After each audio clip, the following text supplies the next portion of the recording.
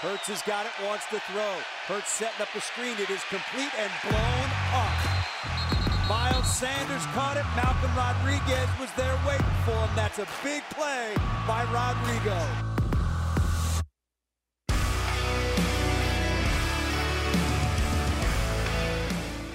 Welcome to the Twentyman in the Huddle podcast, presented by Microsoft. I know you guys like that new little lead-in we had going there. Amani got retired. Rodrigo jumps in, and I might have a little surprise player for you guys today. I'm not going to say who it is, but you guys will be entertained for sure. I've got John Keim from ESPN who covers the Washington Commanders. He's going to preview. So I got a busy show for you guys today. But let's start, as we always do, with news and notes. And you can't go much farther than the injury report when you're talking about the Detroit Lions this week. And, obviously some key injuries. DeAndre Swift, the team signs Justin Jackson from the practice squad to the active roster. I think that's more of a kick return, promotion than it is a running back promotion. But obviously, if that ankle that DeAndre Swift is dealing with prevents him from playing, you need an extra body there, and Justin would provide that. To me, a little bit more concerning is what's going on with the offensive line. We talk about that being a huge strength of this football team coming into the season, and the right guard, Big V, goes down.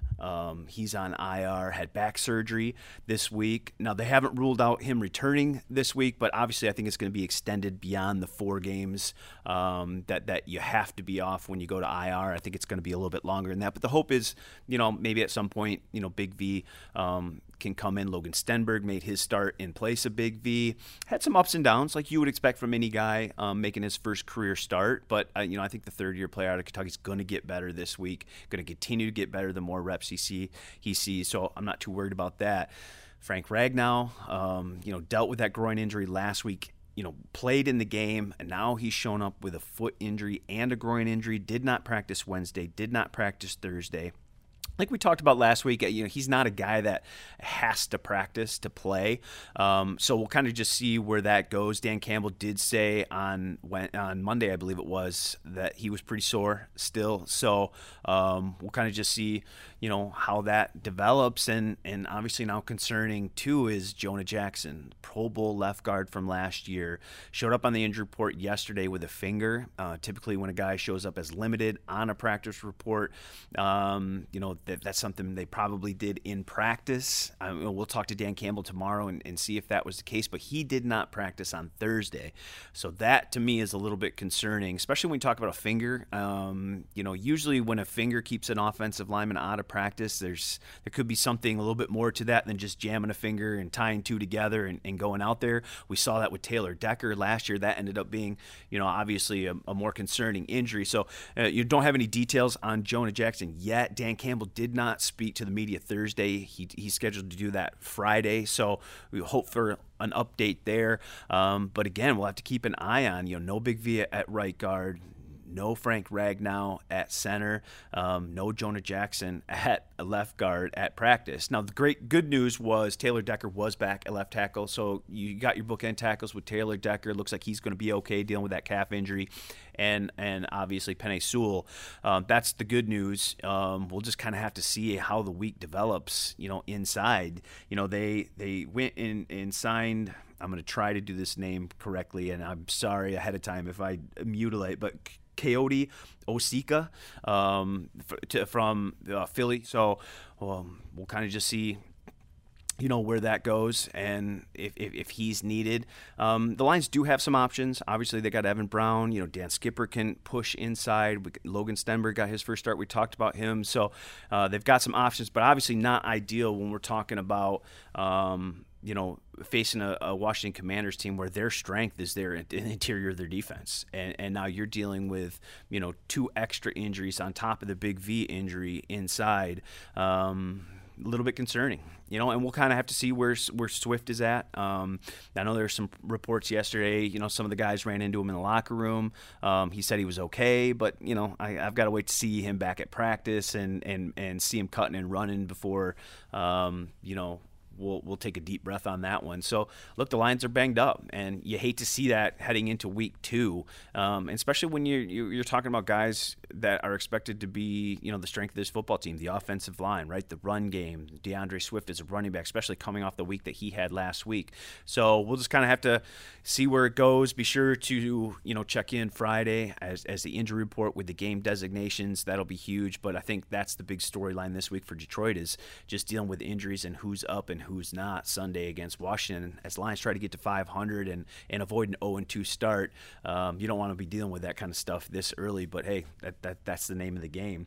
I think when you move on and you look at the defensive side of the ball, obviously, there are some big question marks on that side of the ball after what Philadelphia was able to do to them last week. They rushed for 216 yards, averaged over 5 yards per carry, 4 touchdowns. I mean, that's an area that they need to clean up. And look, we talked to Aaron Glenn on Thursday, and the comment he made about watching the tape was, I was disappointed, but I was also encouraged. And I think the disappointing part is obvious. The encouraged part for him is the fact that he thinks a lot of the stuff that went wrong for Detroit defensively is correctable.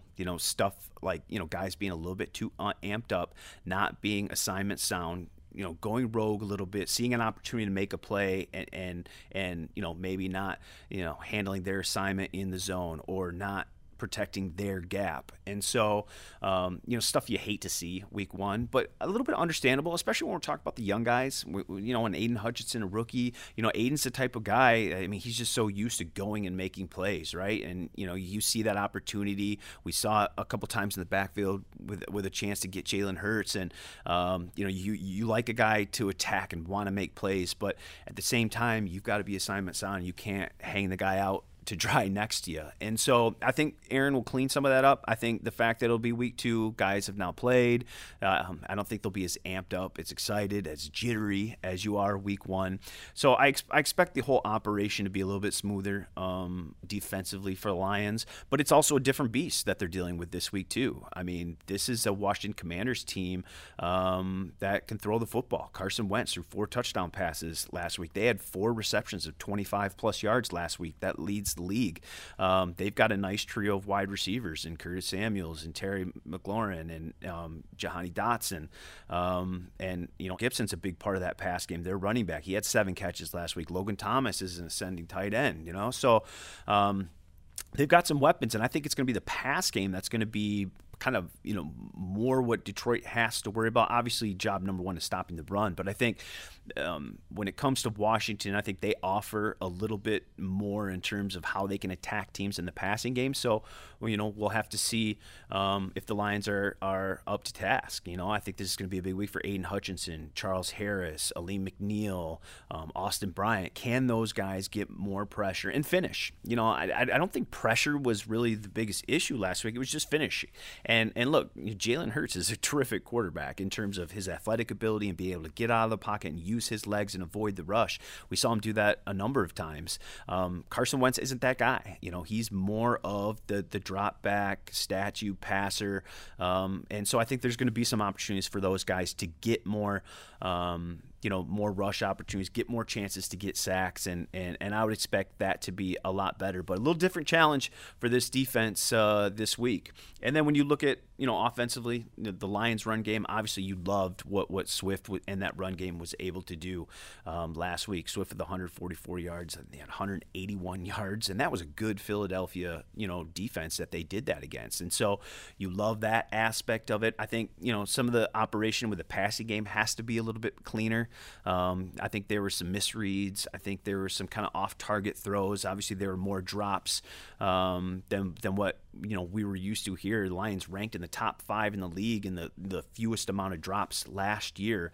And to see Amon-Ra, drop a couple balls, and a guy I think had 1 drop all last year, a little uncharacteristic for those guys, and I would expect that to be cleaned up. I know, offensive coordinator Ben Johnson said that was a point of emphasis this week, just cleaning up the entire pass game operation, because if Swift is, dealing with an ankle, if you're missing, 2 or 3 offensive linemen, that passing game is going to have to be counted on. And I think they got to be much crisper. And Ben Johnson said that's a point of emphasis. So you hope that's the case. And, I think Jacksonville had a lot of success throwing the ball against Washington last week. So you think if you're Detroit, that can be an asset. You can target that a little bit, but the operation has to be smoother overall. A couple other things to keep an eye on. Amon-Ra St. Brown, 8 catches last week. That extended his streak to 7 straight games with 8+ catches. Can he make it 8?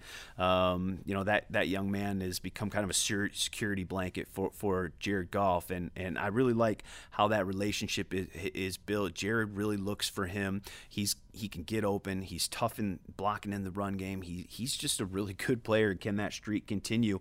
And then 2 other quick things to look for offensively for Detroit this week is third down and red zone. Detroit was 31st in the NFL last year in third down percentage, 34.7%, and red zone percentage, 47.8%, second to last in the league. I thought that part of the operation last week was really, really good. Detroit 9 of 14, which is 64.3%. And then they were perfect 4 for 4 in the red zone. And so, when you're talking about offensive football and the difference between winning and losing, I think turnovers are obviously number one. But to me, like second and third right there are, how are you on third down? Can you stay on the field offensively? And can you get off the field defensively? And then do you take advantage of opportunities in the red zone? Do you have to settle for field goals or can you score? Those were 2 areas the Lions really struggled, last year, were really, really good last week. And can they continue that moving forward? Jared Goff, the first thing he said this week when asked about what you liked, he said our third down and our red zone. Can they keep that part of it hot and kind of keep that thing rolling offensively? Scored 35 points against the Eagles. I don't think this is as talented a defense overall for Washington as it was last week. So you expect them to kind of keep that rolling. Can they do it on third down and in the red zone? So those are some of the news and notes this week. Obviously, the injury stuff is the big news. So follow us Friday for sure. Get those game designations, and Sunday 90 minutes before football we'll have all the inactives on DetroitLions.com. So stay with us for all that stuff, and look, stay with us here. We got John Keim from ESPN coming up next. He's going to give us a preview of the Washington Commanders. He had a lot of good stuff there, so stay with us.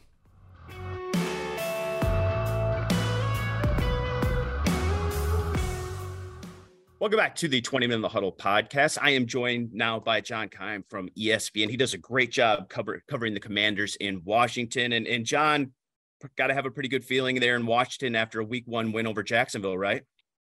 Oh, yeah. And as you know, you cover a fan base that is desperate for a win or two, and I do as well. And I grew up in the Cleveland area. I have relatives in Detroit and Novi. They grew up in Livonia. I'm well aware of the Lions' history and the frustration with the fans. So when you have a fan base like that and they get off to an opening win, it's always a good feeling for them. But I also think it's because of the way they did it.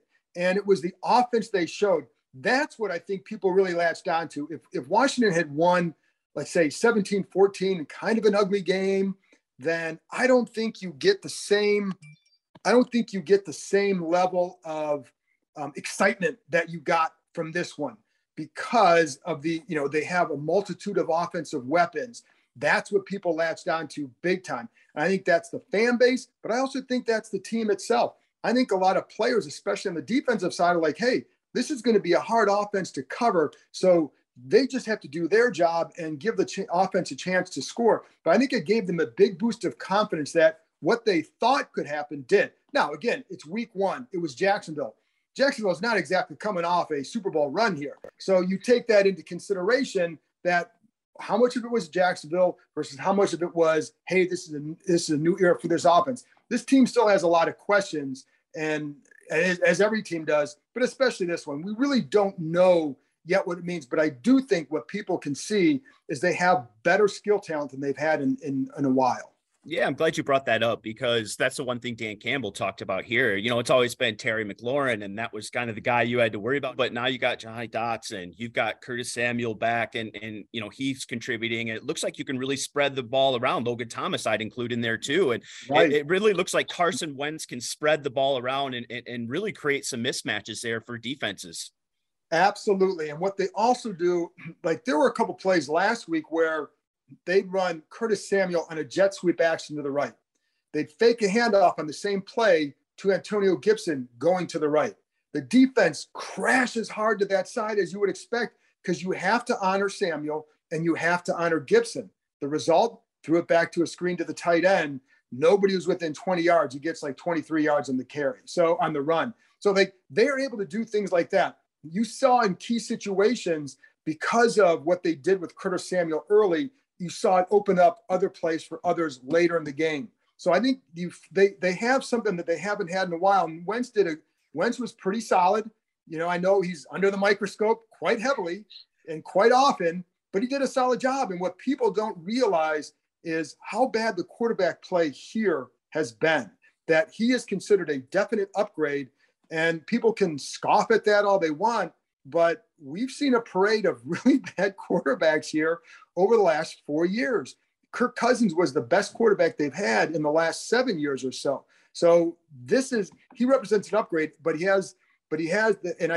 what he really has is the ability to use multiple weapons. And I think that's a big change for them and for him. And so, but you're right, like they can fool you with a lot of different actions. And you saw it Sunday. They got into a lull. They turned the ball over. That's a problem. But when they're moving, it's because they have a diverse set of skilled weapons. Well, we know all about the quarterback position being under a microscope here with Jared Goff. So is Jahan Dotson the real deal? I mean, you saw a couple touchdown passes for him week one. Not a whole lot of catches, but the touchdowns are what's important, right, John? And is he the real deal there? Yes, he is. And I don't usually I've covered plenty of first round picks here who you'd say like, why? Like, why was this guy first round pick? And you start searching for something that they saw, not just this group, but going back, years with this team that you'd say like, well, why did they pick this guy here? Like they'd have some receivers who they weren't as good. This kid is really good. And you could, from the time he got here in OTAs through training camp, nothing has looked off for him. So I do think he's a real deal. In fact, I was talking to someone yesterday who knows football, who played the game, who watches film, does this. And he even asked me, he goes, who do you think defenses are probably most afraid of on that offense? And I'm like, well, I know what he's going to say. And it was Jahan Dotson, because he is a mature route runner and he has quickness and speed. And Terry McLaurin is an excellent receiver. Curtis Samuel is a dangerous guy underneath. Different style of receiver. But Jahan Dotson could be a guy. Now, the only question with him is his size. He is a small guy. You see how the Lions corners like to try and beat up the receivers off the line. Very physical, kind of like that. But he is quick and he is a really good route runner. So yes, I do think he's a real deal. The question will be how they can spread the ball around and, because, will he get as many targets, because you do have a lot of other options, but I do think he's legit. On the 2 touchdowns he had, the first one freezes the corner with a nice little route. You stem to the outside, cuts back inside, creates separation. The second touchdown, he runs an out and up, corner bites, gets up there, ball is slightly underthrown. The defender is kind of in his face and obstructing him, but he adjusts to the ball, makes a lunging, diving grab. And, so he does those kind of things. So yes, I think he's the real deal. Switching to the other side of the ball, that defensive line, is that still the strength of this defense? I know the Lions have talked a lot about that, how they've got to be really strong up front against Allen, Sweat, and the rest of those guys up front. Yes, it is a strength. Now, I think this defense is fairly ordinary. So the back 7 in coverage was not very good.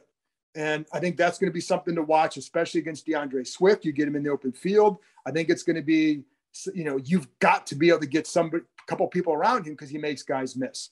But that said, so my point is, it's not like there's this great talent behind them, but yes, it's a very good defensive line. And I thought one of the things they did better the other day was one issue that they had last year was they would have, like, you'd watch the game say, oh, well, so-and-so and so-and-so and so-and-so each looked like they had a pretty good game, but it was all individual. It wasn't coordinated. It wasn't together.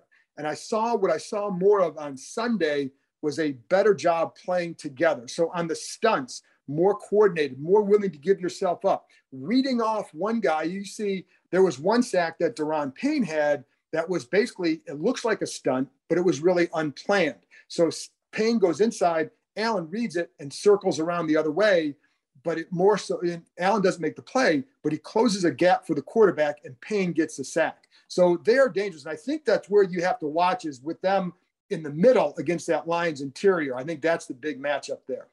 No, I think that's a good point by you, because we always talk about how together the offensive line has to be, right? And it's, 5 guys playing at one, but I think the same thing applies for defense, especially when you're playing some of those games and some of those stunts. And I think really good defensive lines are those lines that play together and play off each other. So I think that's a great point by you, something the Lions definitely have to look out for. And look, that interior of their O-line, Frank Ragnow is dealing with a groin injury. They're obviously missing Big V at right guard. So that'll be an area I think that's a key matchup. Is there anything else?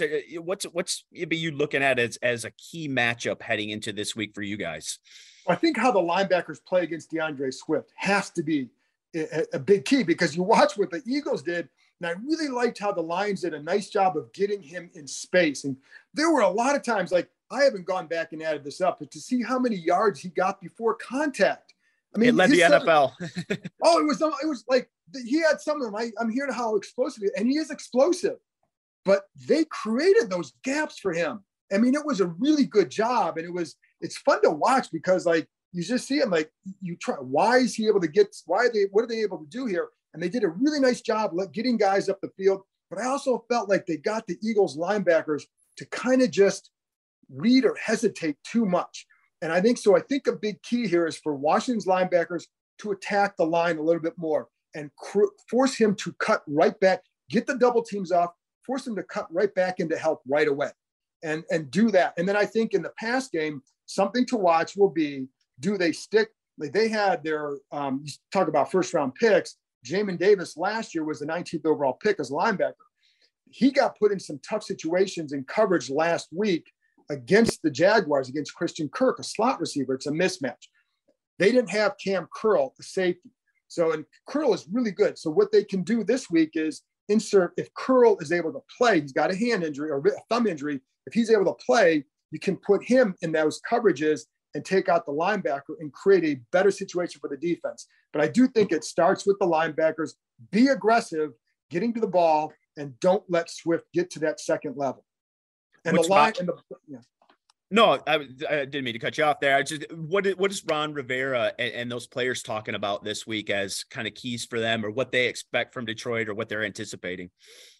Well, I think, again, Swift, it's stopping him. And I think you can't let him run wild. And so I think what I just said is probably a lot of what they would just say. I mean, we've talked a little bit about the matchup today. On Thursday is the day where we get into it even more. And, we talked to the coordinators today, talked to more players. And I think beating for the receivers, it's going to be beating that press man.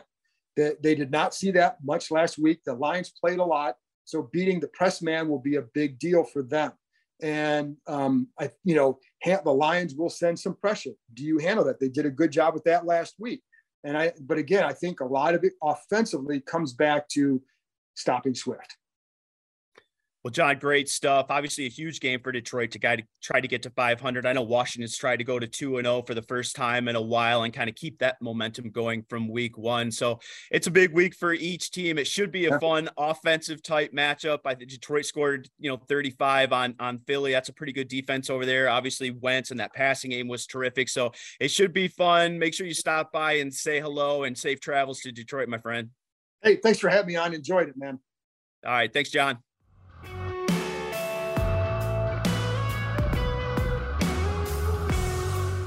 Welcome back to the 20-Minute in the Huddle podcast, and I am joined by a special guest, rookie linebacker Malcolm Rodriguez. Welcome to the pod. Yeah, I appreciate you. I appreciate you having me on the podcast. Now, what happened here? Are you getting into fights? Yeah, I I guess I went out with the guys, and they got me into. Nah, I'm just joking. It was one of those things where I kind of inflicted it on myself with my helmet and my visor. So I hit someone, and visor hit back. So the visor hit back. Yeah. Well, we were talking about on the way up here too. You've always played with that visor, right? You just always play with like the that. visor. And just keep fingers out of eyes. Stuff like that. Fingers out of eyes from linemen. All of a sudden, now it's kind of trying to retaliate on me. So I kind of got to take the visor back off and just go without a visor now. Is it going to be non-visor this week? Yeah, non-visor this week. Yeah. A little getting used to, huh? Yeah, a little get used to. Then All right, so I want to talk about Sunday. And obviously you've had a terrific off season, a terrific training camp, earned your way up to a starting spot in a key role on this defense. What was that like Sunday, just getting ready in that tunnel and listening to that crowd, and that was a sellout, first NFL game? Just what was that experience like for you? A little bit everywhere, nerves are through the roof. Crowd, like you said, the crowd was electric. It was loud. I was like, oh my gosh, I'm here now. So it's like first NFL game, and ever since I was growing up, being in that stadium, being in an NFL stadium, I mean, it was a dream come true. So just to be able to, play my first NFL game was awesome. Had a great time. Wish we would have won. There's some things we missed out on. So it's one of those things where you just got to keep improving each week. But, your performance too, 6 tackles, a tackle for loss, and probably the biggest thing, what Dan Campbell said this week, is no MAs, no missed assignments, right? And for a rookie guy in his first start, when you went back and looked at it on Monday, what did you think of the performance? No, there's definitely some plays that, I wish I would have got back. Coach Campbell said that. Some plays I could have gotten a little bit more on, and just one of those things where, I take my work serious, no MAs, it's a big thing for me, but also, I always look to critique myself and try to improve each week. And then I have to ask, because I'd be remiss if I didn't, the pregame outfit. What were those boots? So those boots were Python boots. I got them at Are you plugging somebody here? Python boots right here. So, no, I like some boots. I actually got some crocodile ones the other day. So we might have to bring those out. But so your pregame outfit game is going to be pretty strong. Yeah, so I like a little cowboy fit. I like that. And we saw it's comfortable. It's comfortable too, man. And we saw that from Hard Knocks, obviously. And I wanted to ask you about Hard Knocks. Obviously, you became one of the stars of that show. I'm just curious, did you watch it for one? And did you kind of fit it in? And what did you think of that whole experience? It was a good experience. Hard Knocks, everyone was awesome. I liked the way how they worked. They weren't always nagging you in your way. So everyone was so, friendly on that staff. And yeah, I watched it. I sent it to my family. They sent the link out. And, I sent it back to my family so they could watch it because, they got work in the morning. So I wanted to, push it to them early so they can get some sleep. So, they were just laughing and everything, and they loved how Hard Knocks kind of flew them out to Pittsburgh that one week. And so Hard Knocks was good to us and my family. All right, getting back to football, what was Aaron Glenn's message to you guys in that defensive meeting room after you guys watched that tape on Monday?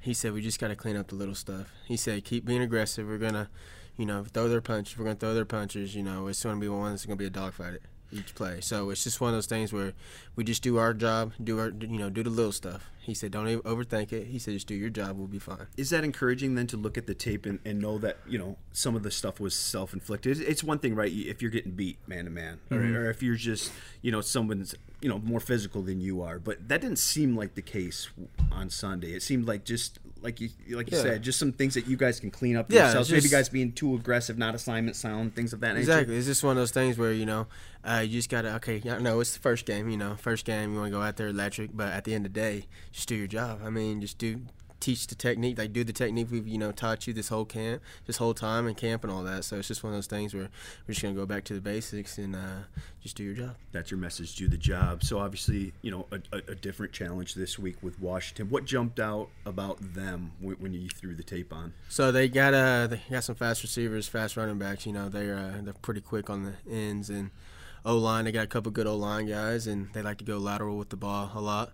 And so they try to get us linebackers stepping lateral rather than downhill. So it's just one of those things where we got to be aggressive like we've been taught and just go downhill and help out our D-line. How much more important is it this week to be assignment sound with some of the eye candy and some of the pre-snap stuff they do? It seems like they really try, especially from the linebacker position, to move you guys, or at least move your eyes, and then they'll just run a simple zone. They'll do a lot of stuff to maybe just do some simple stuff. Am I correct in that? Yeah, and they do a lot of like eye candy, turbo, try to get, linebackers out of their position. So it's just one of those things where, we got to be sound in, those key areas, and just, like I said, fitting the run downhill. Letting the back end, work on the turbos and everything, and linebackers stopping the run. So it's just one of those things, just doing your job at the end of the day. How much of a benefit is that crowd when it's roaring like that? Oh, it's awesome. I mean, it's one of those things where the offense can't hear the quarterback, delay a game, it could, false start. So now the crowd's awesome, and they're all in tune, they're all into it, and so it just kind of feeds us as players too, and we kind of live for those moments. And how big is it then to get a win for that crowd too? It's awesome, and keep them coming, exactly, keep making that a home field. Exactly, right? Especially in Detroit, man. I mean, it's big sports city here, so it's one of those things where you keep winning. The crowd's going to be into it each and every game. Well, it was a great debut. It's been great watching you come here, put your head down, do all the right things, work your way into a starting and key role, and you just expect it to just keep getting better and better. I mean, how much is that experience a real thing, and just the game slowing down, as they say? Yeah, it's one of those things where a lot of film study goes into it, and Coach Shep and Alex and older guys like that, like, hey man, it's just first game, just keep stacking your chips, just keep working, bettering yourself, critiquing yourself. So it's one of those things I come to work every day and just I just try to improve myself each and every day. Is the salsa a staple now? Salsa is a staple. I got a couple other sellies. You got to get somebody you got to get into with somebody in the stadium, right? Yeah. And coordinate that. The music comes on right when you start to do. We've got to work on this. I got to work with the broadcasters or something like that. Get a little salsa dance or something like that. But it's fun, and you're bringing some excitement to the defense. It's fun to watch you play. Keep doing your thing, and thanks for coming on the pod. Appreciate you. Yes, thank you for having me.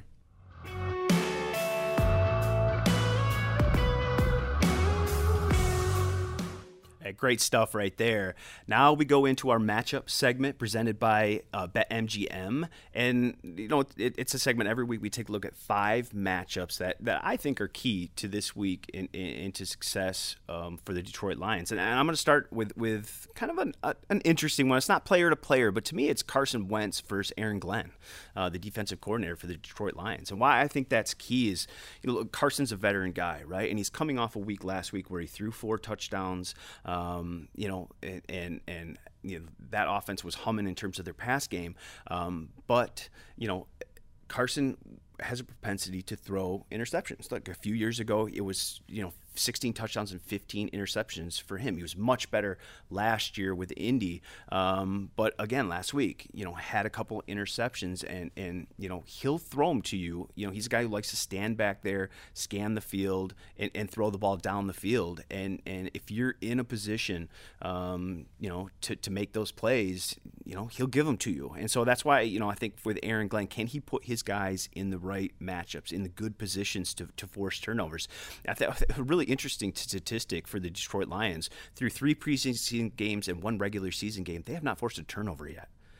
That's pretty amazing to think about, especially when you talk about preseason and some of the quarterbacks that you face and getting down the bottom of the roster, but no turnovers for this Lions team. So, obviously we talk about turnovers being so key to winning and losing in the NFL. Can Aaron Glenn, put his guys in position to make those plays, to generate those turnovers, to make those huge game-breaking plays?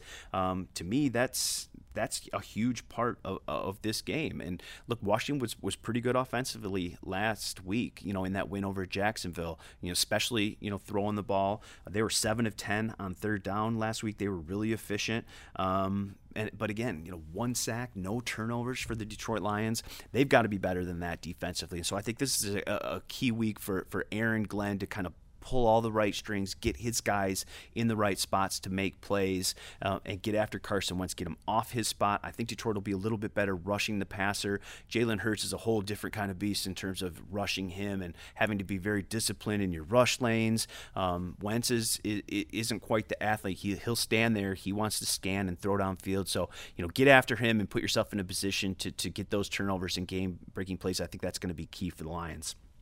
Second for me is Jonathan Allen versus Jonah Jackson. And now, obviously, Jonah's been dealing with, the injury, didn't practice on Thursday. So, we'll see if he's there. But, I think you can just put Jonathan Allen against whoever's playing, left guard for the Detroit Lions, because he is obviously, one of their best players. I mean, a career high 9 sacks last year, career high 30 quarterback hits, had a sack and 2 tackles for loss and a quarterback hit last week for the Jags.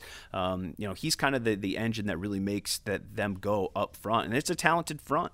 And so look, he was 3rd among all defensive tackles in sacks last season. He was 1st in quarterbacks hits, and he was 5th in tackles for loss. He is disruptive. He's been that way his whole career. And so I think that's a really key matchup for Jonah Jackson. If it's, one of the new guys that they just signed, if it's Logan Stenberg moving back to left guard, if it's Dan Skipper, who they throw in there, who's played some guard before, and they can do that as well.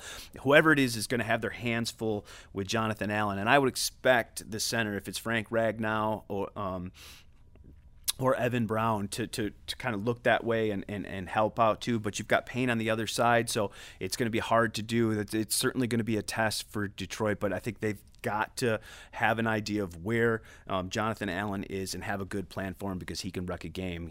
We've seen that throughout his career last season and last week. Detroit's got to have a good plan for him. Third for me, Aiden Hutchinson and Sam Cosmi, the right tackle for Washington. Look, Cosmi had 9 starts. He had only allowed 2 sacks last year. So, not bad for him. And you expect Aiden to be much better than he was last week. Look, he had 3 pressures. He had a couple chances for a sack, and Jalen Hurts was able to escape him. I think he was one of those players that Aaron Glenn was talking about, got a little too excited, wanted to make a play, maybe got a little out of his assignment to make a play, and he expected him to calm down and be a lot better this week. I expect the same thing.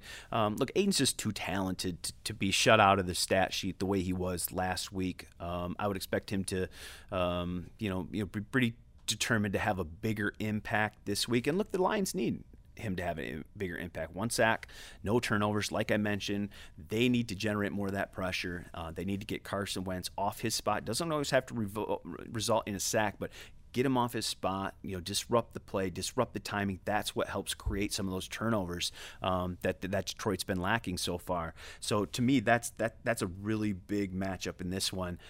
What's the encore performance for Aiden Hutchinson? You expect it to be good. I expect it to be much better than we saw last week. So, we'll see who wins that matchup between, him and Sam.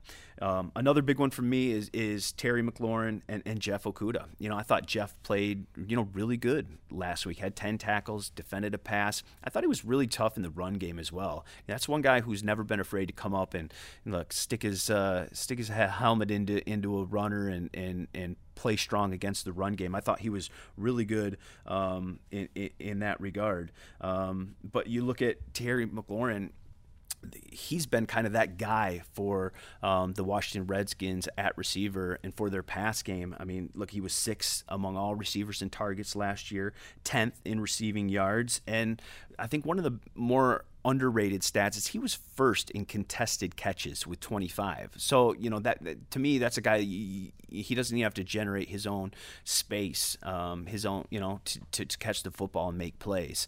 And Jeff Okudah, we obviously know the Achilles injury, hadn't played football in a year. And I thought for him to play as well as he did, without playing football for a year, I thought was really encouraging for the Lions. Look, Amani Oruwariye left practice, the open portion of practice on Thursday, with a little bit of what looked like a back issue. So, we'll see what his status is, and that'll make Jeff just even more important if Amani can't go and they have to do Will Harris and or whatever else is over on the other side there. So, I thought Jeff was really, really good. That's going to be a key matchup. But again, like I said off the top, Jahanni Dotson is on that Washington wide receiver core. Curtis Samuel, who can do a lot of different things. So we'll see what the matchups look like. I would guess it's not going to always be McLaurin and Okuda, but either way, it's going to be a big game for Jeff, a big responsibility to kind of slow those guys down. You know Washington's going to attack them down the field in the passing game.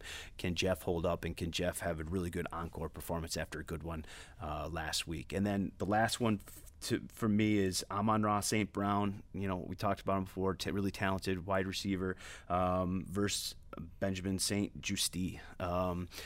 They're slot corner for Washington. We talked about Amon-Ra St. Brown with 7 straight games with 8+ catches. St. Juste, 3 catches last week allowed on 5 targets. So, you know, to me, St. Brown has become a security blanket of sorts for Jared Goff. You know, that guy that can be trusted in the slot to get open, 3rd and short, 3rd and 5, 3rd and 6, that kind of guy that's always there in the middle. So to me, that's a huge matchup. You know, I think Washington's a little bit better outside than they are, you know, inside at the cornerback spot. So to me, that's a matchup that I think Detroit can take advantage of with Amon-Ra St. Brown just because of his toughness, his route running ability, and just his playmaking ability. So, you know, that's a really big one for me. So those are my key matchups, and obviously we'll see how it all plays out on Sunday. And PJ Clark and I will be breaking it all down post-game, but don't go away just yet. I've got another surprise little guest here, Tahir Whitehead, who former Lion from 2012 to 2017, retired a Detroit Lion last week, and he stopped by the podcast. We had a good conversation about the Detroit linebacker room, retirement, you know, Dan Campbell, what it's like to play under a player's coach, and it was a good conversation, so stick around for that.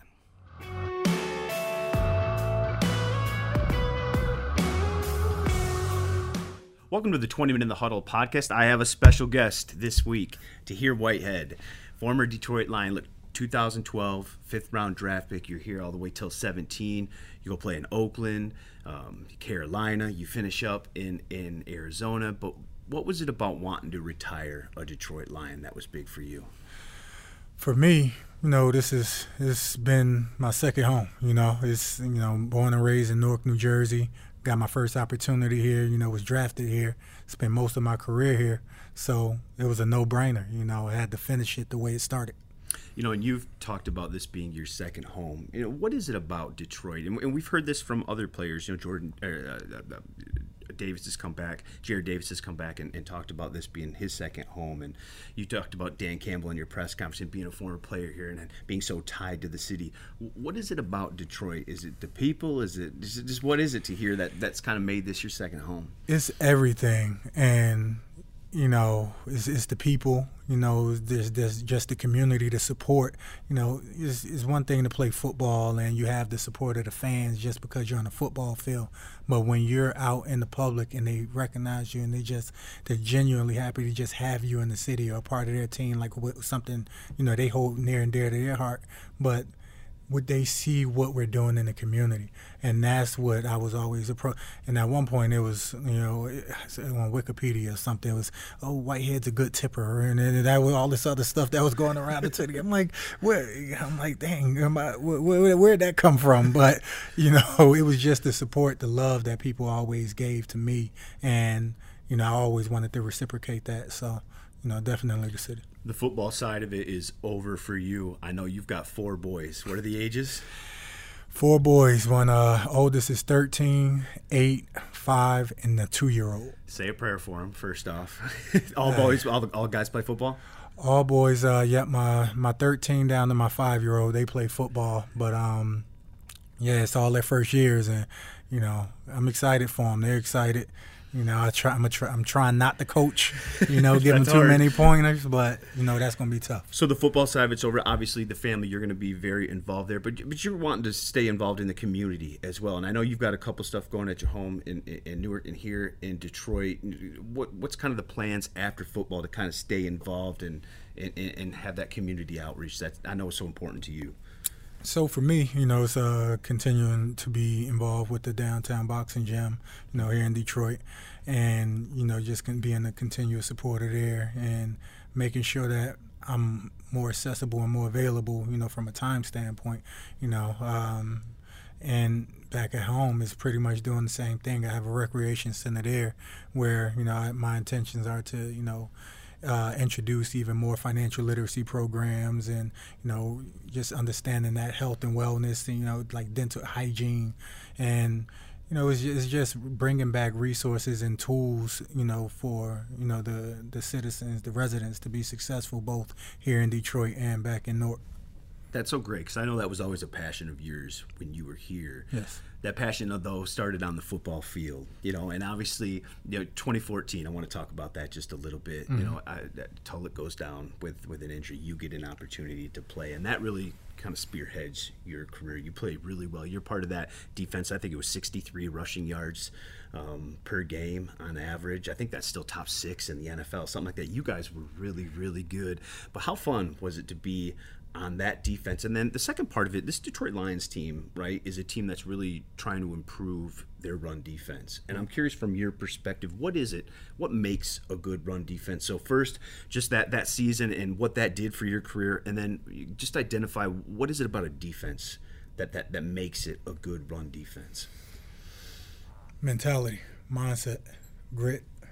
It's like we hear that word around here quite a bit. Exactly. And it's as you think of it, and it's like it sounds cliche, but it's the truth. It's a mindset that you need to possess on defense to say, look, no one's going to run in my gap, no one's going to run in my hole, and have the respect of all your teammates that, look, I am not going to let my teammate down, the guy that I know worked his butt off all week and learned and made sure that he did his job. So if you get all 11 guys doing their 111, we like to call it, then that's a recipe for, success.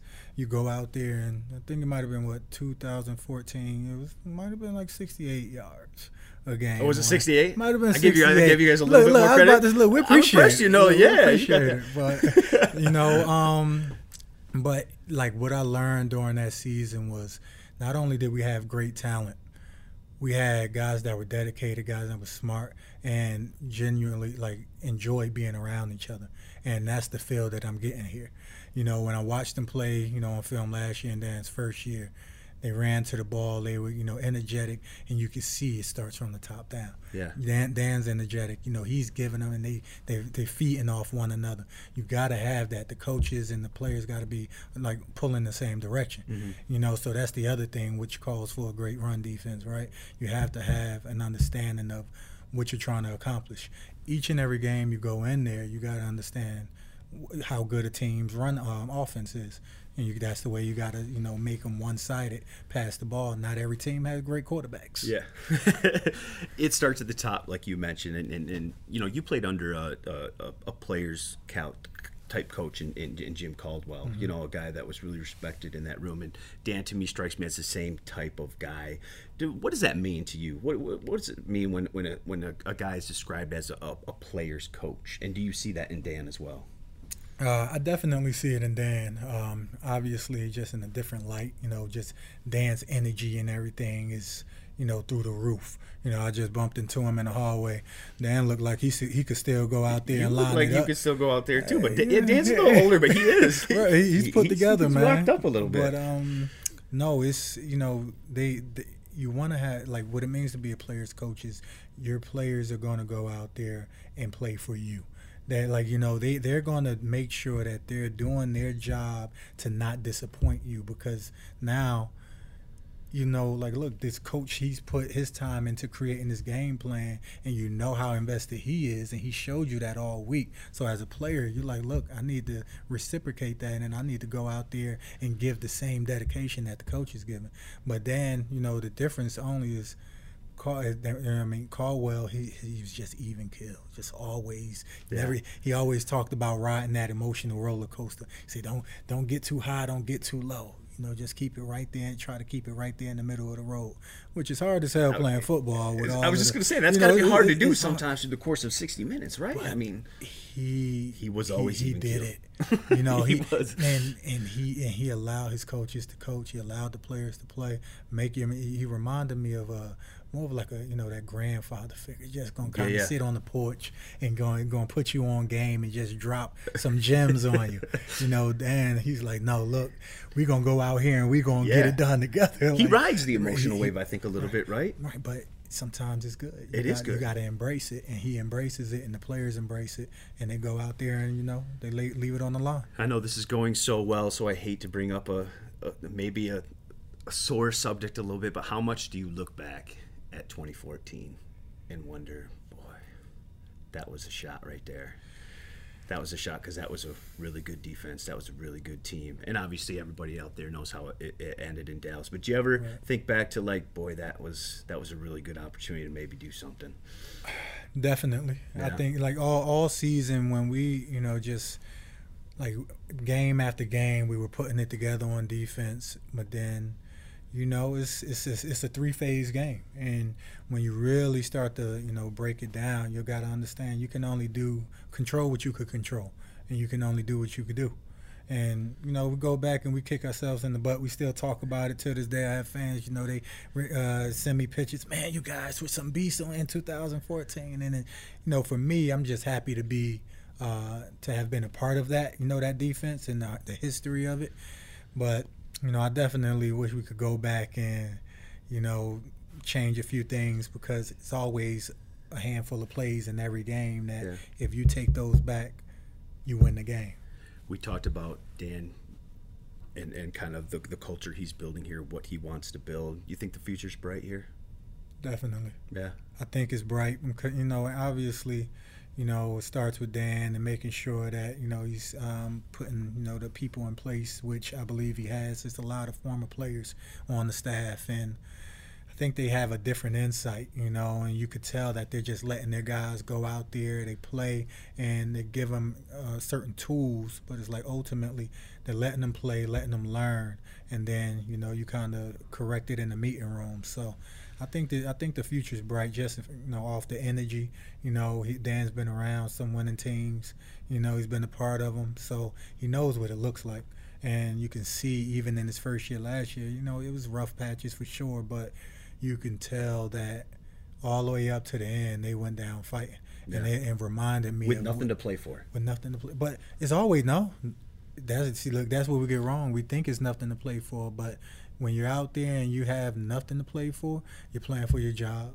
You're playing for next year. You're playing like you're still being evaluated. Yeah. It's like, how are you going to lay it down when things are tough? And that's important, right? And that's why you see a lot of these guys back. Yes. Is because they were being evaluated. Now, they didn't have anything to play for, obviously, in terms of playoffs, wins, things like that. Right. But the fact that they fought tooth and nail all the way to week 18, that says something, right? Can't teach it. Can't teach it. Can't teach it. You either got it or you don't. Yeah. And that's what you realize, across the league. Is some guys, they want to go out there. It's all about the fame. It's all about what comes with being associated with the NFL.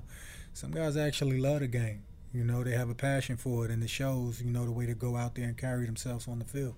And for me, that's how I always wanted to show people, like, look, I love this game. I'm going to go out there, and I'm going to lay it on the line, and you're going to know, he gave us everything we got.